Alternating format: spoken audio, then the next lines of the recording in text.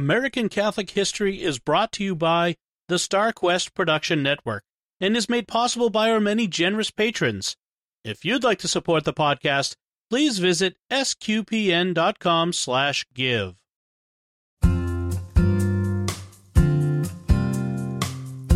Hello, and welcome to American Catholic History. If you like our podcast, be sure to rate us and give us a review wherever you get your podcasts. I'm Noelle Heaster-Crowe. And I'm Tom Crow. Today, we're talking about the first American-born saint, Elizabeth Ann Bayley Seton. Right. She wasn't the first American to be canonized. That was St. Frances Xavier Cabrini, who was an amazing woman in her own right. But Elizabeth Ann Seton was the first person born here in America to be canonized. And by looking at the beginnings of her life filled with comfort and privilege, you wouldn't have pegged her for a sainthood. But there were some early indications and then some tragedies which made a profound difference for her later years. Yes, indeed. So let's talk about those early years. She was born in August of 1774 in New York City, the second daughter of Dr. Richard Bayley and his first wife, Catherine, née Charlton. Both the Bayley and Charlton families had been among the earliest settlers of the New York area, and both were very well respected. And at this point, that also meant they were Anglican. Yes, as all respectable people were. And thus, Elizabeth was destined to be raised a keen member of the Church of England.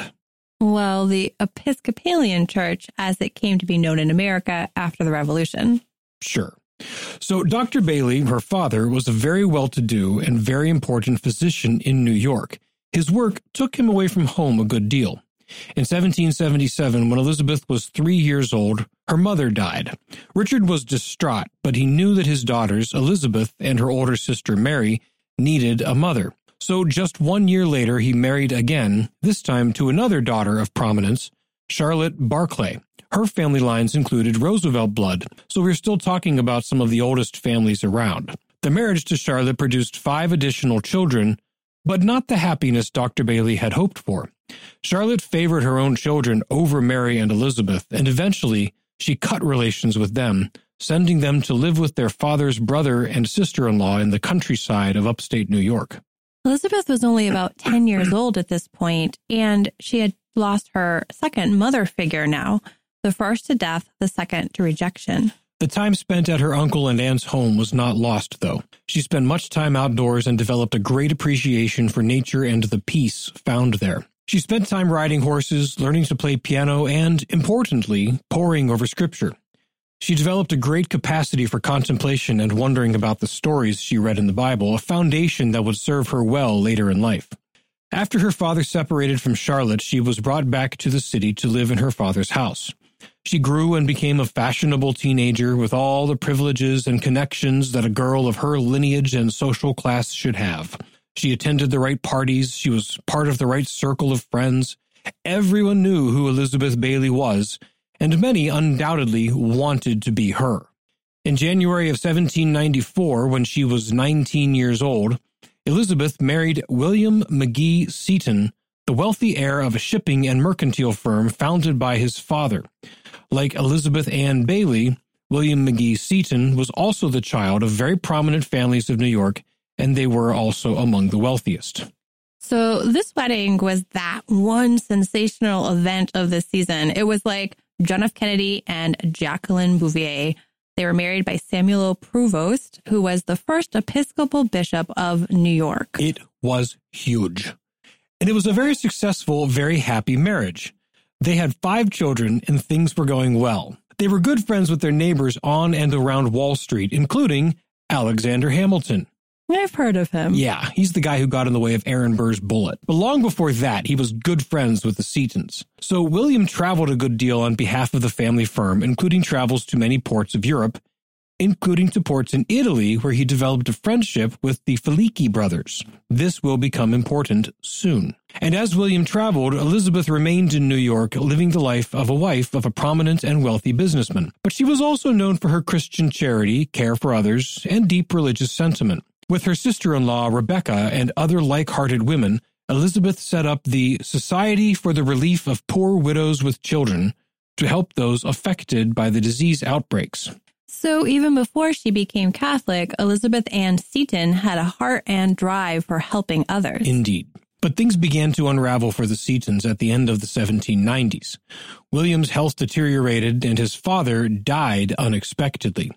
Since William was the eldest of his father's children, that meant that he had to support his own 5 children plus 6 of his younger siblings, ages 7 to 17. This marked increase in the number of younger children in their home actually gave Elizabeth her first experience teaching lots of children at one time.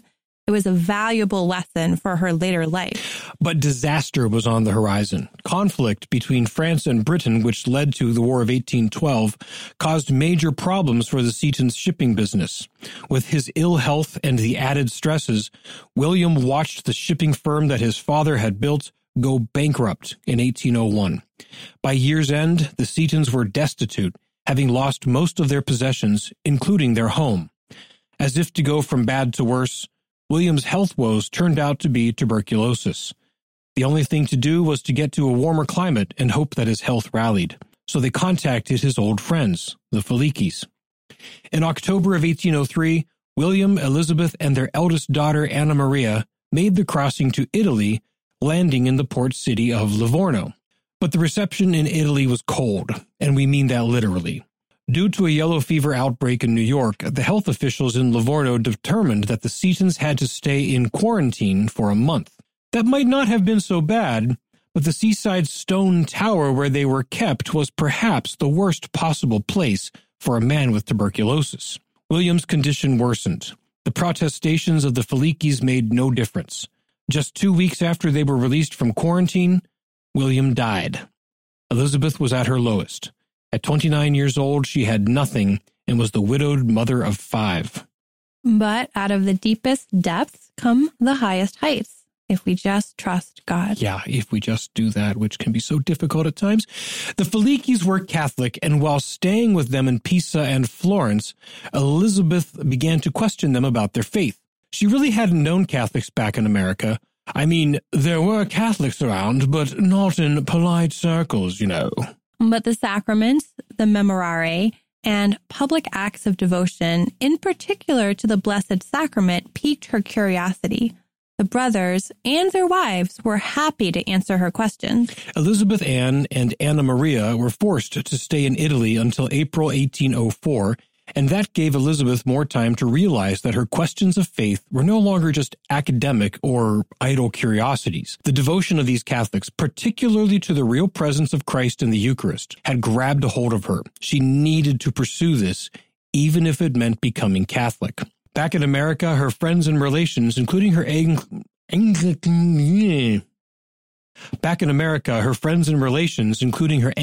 ministers, were happy to support the widowed mother of 5, former fashionable socialite Good Anglican. That is, until she began expressing to them that she was considering becoming Catholic. Suddenly, the support dried up. The Felikis stepped in to continue to support her both financially and spiritually. They sent money as well as books on Catholicism. Eventually, through much soul-searching and prayer, she decided she must become Catholic. She was received into the church on March 14, 1805, at St. Peter Parish on Barclay Street, the first and, at the time, the only Catholic parish in New York. St. Peter figures in a number of Catholic stories. We talked about it in episode 2 regarding the defense of the seal of confession, as well as in episode 31 when we talked about Father Peter Whalen, the angel of Andersonville. We'll likely do an episode just about St. Peter's itself. It has a colorful story all its own. And 1 year later, Elizabeth Ann was confirmed by Baltimore's Bishop John Carroll, who was still the only bishop in the United States. New York wasn't its own diocese until 1808. To make money, Elizabeth Ann basically turned her home into a boarding school for girls. But as news of her conversion to Catholicism spread, many families withdrew their daughters. About that time, she met Father William Louis Dubourg. Father Dubourg, another who will get his own episode eventually, was a Sulpician priest who had fled France to avoid the bloody reign of terror ravaging that country. In the U.S., he was the founding president rector of the brand new St. Mary's Seminary in Baltimore, and he had been looking for someone to establish a school for the children of the growing Catholic community, particularly the girls. Elizabeth Ann Seton, he thought, could fit the bill, and thus the next phase of her life began. Dubourg and Bishop Carroll worked together to bring Seton to Maryland, where they helped her set up a small school for local children. But all three of them were quickly working toward a larger goal, a system of Catholic schools that would be free for those who could not afford to pay. The secular public schools at the time charged tuition and were expensive, so only the upper classes could afford them. So what Carroll, Dubourg, and Seton were planning was revolutionary. To make it a reality, Carroll and Dubourg knew that a women's religious community would be needed, and they knew that Mother Seton was a fitting head of the establishment. They wanted to bring over Daughters of Charity from France, but ongoing turmoil there prevented the passage. So they helped Seton recruit women from all over the country to join her fledgling community, and they helped them establish their rule of life along the same lines as the Daughters of Charity. One benefit of this type of religious life was that it allowed women in the community who were widowed with children to continue to raise their children. The Seton children ranged from 13 to 7, so Elizabeth Ann was still very much a mother. As the community grew and plans began to coalesce, now Archbishop Carroll decided to formally establish the community as the Sisters of Charity of St. Joseph, and on March 25, 1809, received the solemn vows of Elizabeth Ann Seton. The Sisters of Charity of St. Joseph were born, and Elizabeth Ann Seton was now and forever known as Mother Seton. The next major development was the establishment of their permanent location. Baltimore itself had been their home for the past year, but it was not to be their long-term home. That distinction fell upon another very Catholic locality, Emmitsburg, Maryland. Emmitsburg is an intriguing little town among the mountains in north-central Maryland. The Catholic presence there has fascinating beginnings, and it has been a great source of grace for the church in America. And it also figures into our engagement. Not only did Mother Seton establish her religious order and a school there, but when she arrived, it was already home of Father John Dubois and his brand new seminary and college, Mount St. Mary's, which has also blessed the church with many bishops, priests, and important Catholic leaders. Yeah, we've already told the remarkable story of the life of John Dubois in episode 39. But there are 2 or 3 more stories to come out of the tiny town of Emmitsburg and Mount St. Mary's. Mother Seton's ticket to Emmitsburg was punched through the intervention of another very interesting character, Samuel Sutherland Cooper. Samuel Sutherland Cooper was a seminarian at St. Mary's Seminary back in Baltimore. He was quite a bit wealthier and more world-wise than the typical seminarian. He had been a sailor and a successful sea captain, so he had made lots of money sailing around the world until he left that life, became Catholic, and entered seminary.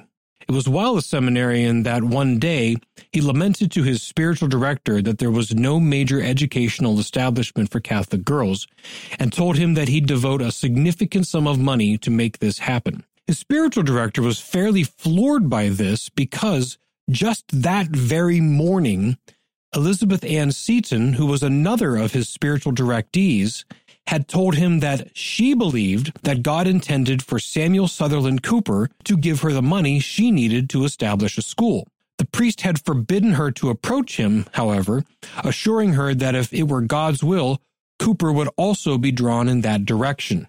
And there he was, saying basically the other side of the same thing on the same day. Right. So Cooper gave Mother Seton $10,000, that's more than $211,000 today, to purchase land and build buildings in Emmitsburg, and off Mother Seton went. So Mother Seton and all of the women who had gathered around her arrived in Emmitsburg in June of 1809, and it was in that month also that the rest of the women agreed to adopt the same manner of dress that Mother Seton maintained as a widow. The black dress, leather belt with a rosary hanging from it, and bonnet. This basically became their habit. Their new home was in a valley at the northwest end of Mary's Mountain, so Mother Seton named it St. Joseph Valley, and the girls' school which she founded there was, of course, named St. Joseph Academy. So, Mount St. Mary's was the boys' school, and right around the corner was St. Joseph for the girls. Exactly. Makes perfect sense. Right. The life of the sisters was rough in Emmitsburg, but it was filled with grace. They taught at the school, and they maintained a strict life of prayer and labor. Mother Seton was also involved over on Mary's Mountain. There's actually a rock near the grotto of Our Lady of Lourdes that is known to be where Mother Seton would sit when teaching the faith. She was connected with two other prominent personages from Mount St. Mary's of that era also. The first was her spiritual director, Father Simon Broutet, the French priest who was a co-worker with Father Dubois. He was responsible for keeping the mount open at a time of peril, and he became the first bishop of Vincennes, Indiana. The other was a rough-and-tumble Irish lad who did the gardening at Mount St. Mary's, and who aspired to be a priest, but who had a real hard time with his grades. Father Dubois intended to dismiss him entirely from formation and just let him remain the gardener. But Mother Seton saw the quality of the man and pressed Dubois to pass him through. Good thing she did, and Dubois relented, because that man was John Hughes, and many years later he actually succeeded Dubois as Bishop of New York. Both Broutet and Hughes will be getting their own episodes in the future. Yeah, we've said that a lot today. There are still so many amazing Catholic stories to tell about this country. Good for us. We have lots of episodes to do. Seriously. Well, let's wrap up Mother Seton's story. Mother Seton led the community through great growth. In 1811, the Sisters of Charity of St. Joseph officially adopted a modified version of the rule of the French Daughters of Charity. It wasn't until the 1850s, though, that the Sisters of Charity of St. Joseph finally succeeded in fully joining the French order as Mother Seton had always wanted. But Mother Seton also endured great personal tragedies. In 1812, her beloved daughter Anna Maria died from tuberculosis shortly before her 17th birthday. And just a few years later, in 1816, her youngest, Rebecca, also succumbed to tuberculosis. Even as the order grew, it also suffered losses of younger sisters to TB, and eventually that horrible disease came from Mother Seton. It was in summer of 1820 when the illness first set in for Mother Seton. Her condition worsened as the fall and then the winter wore on until in early January she finally realized that the end was near. On January 3rd, in refusing her medicine, she said, "Never mind the drink, one communion more, and then eternity." Early the next morning, January 4th, 1821, Mother Seton died. She was 46 years old. After her death, the Sisters of Charity expanded all over. By 1830, they had established schools as far west as Cincinnati and New Orleans, as well as the first hospital west of the Mississippi in St. Louis. As for Mother Seton's family, her only surviving daughter, Catherine, became the first American woman to join the Irish religious order of the Sisters of Mercy, eventually becoming known as Mother Mary Catherine. She lived to the ripe old age of 91, and as of 2019, her order has begun the initial phases of a cause for sainthood. So possibly 2 Seton saints. Could happen. And as for her 2 sons, both William and Richard joined the U.S. Navy. William had a long career, while Richard died at sea in 1823 at just 25 years old. Because of this connection, shortly after her canonization, Mother Seton was proclaimed the patroness of the sea services, the Navy, Marine Corps, Coast Guard, and the Merchant Marines, by then Monsignor John O'Connor, who was the head of Navy chaplains at the time. Mother Seton was beatified in 1963 by Pope St. John XXIII. He said at the beatification, "In a house that was very small, but with ample space for charity, she sowed a seed in America, which, by divine grace, grew into a large tree." Her canonization was just 12 years later, in 1975. At the Mass, Pope St. Paul VI said, "Elizabeth Ann Seton is a saint. Saint Elizabeth Ann Seton is an American." All of us say this with special joy and with the intention of honoring the land and the nation from which she sprang forth as the first flower in the calendar of the saints. Elizabeth Ann Seton was wholly American. Rejoice for your glorious daughter, be proud of her, and know how to preserve her fruitful heritage. May we all work to do just that. You've been listening to American Catholic History on the StarQuest Production Network. If you've been enjoying our podcast, please help us out by giving us a 5-star rating and a good review. And we ask you to consider supporting the work of SQPN. Yes, now is a great time to become a StarQuest patron.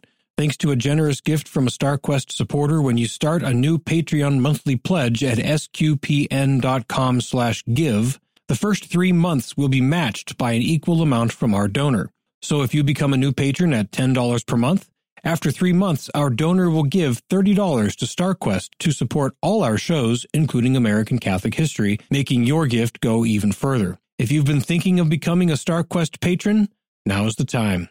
Visit sqpn.com/give today. To learn more about Elizabeth Ann Seton, to find previous episodes, or to learn about our upcoming pilgrimage to the Kentucky Holy Land and Bourbon Country, please visit sqpn.com/history. We also love feedback and hearing about great Catholic history sites and stories from all over. You can email us at history@sqpn.com or find us on Facebook at facebook.com/American Catholic History, on Instagram at ACH_podcast, or follow StarQuest on Twitter at SQPN. I'm Noelle Heaster-Crowe. And I'm Tom Crow. Thank you once again for joining us on American Catholic History on StarQuest.